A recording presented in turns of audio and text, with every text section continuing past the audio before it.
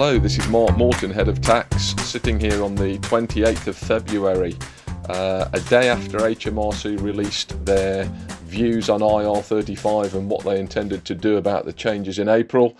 I'm sitting here watching the rain pour down, and that really sums up my feelings about IR35. The long and short of the statement yesterday was that HMRC are going to plough ahead with these changes, and apparently are delivering a comprehensive programme of education and support. I must have blinked and missed that, I have to say.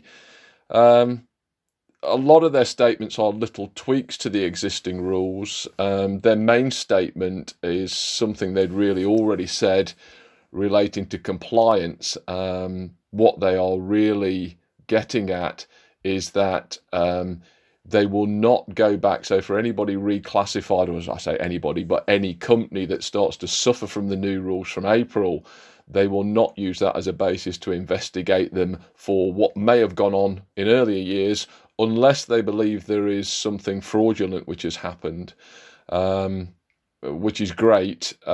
Interestingly, they're starting to focus already on schemes which are advertising or purporting to avoid these rules. So they're trying to educate people by saying, actually, we won't, please don't use these schemes.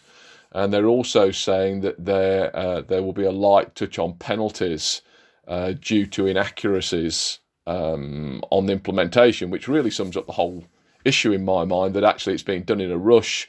A lot of businesses aren't ready, and therefore the revenue say, well, actually, we'll let you off the penalties. Well, that's not really the point, I wouldn't have thought.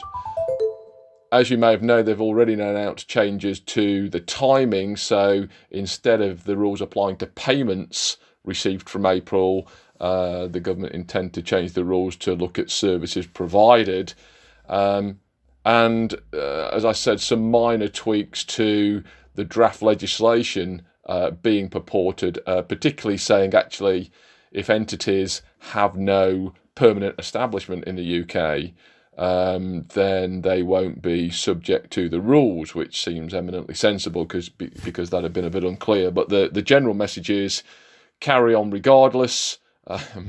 For any of you who remember, carry on probably sums up what is going on here a little bit. What can you say? The interesting thing, this all comes in a week when Eamonn Holmes appears to have discovered he has a bit of a problem with historic rules. And of course, the fundamental point here is the status argument. And I'm afraid the tribunal system is not adding any clarity at the moment. Eamonn is caught to some extent. Lorraine Kelly wasn't caught.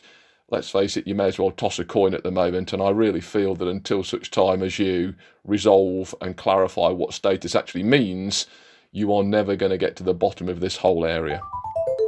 Well, there you go. There's some positive thoughts clearly on IR35. Best of luck to those of you that are involved in it, and we will be looking at this in detail in our Finance Bill / Act courses coming in the spring. Best of luck. Bye.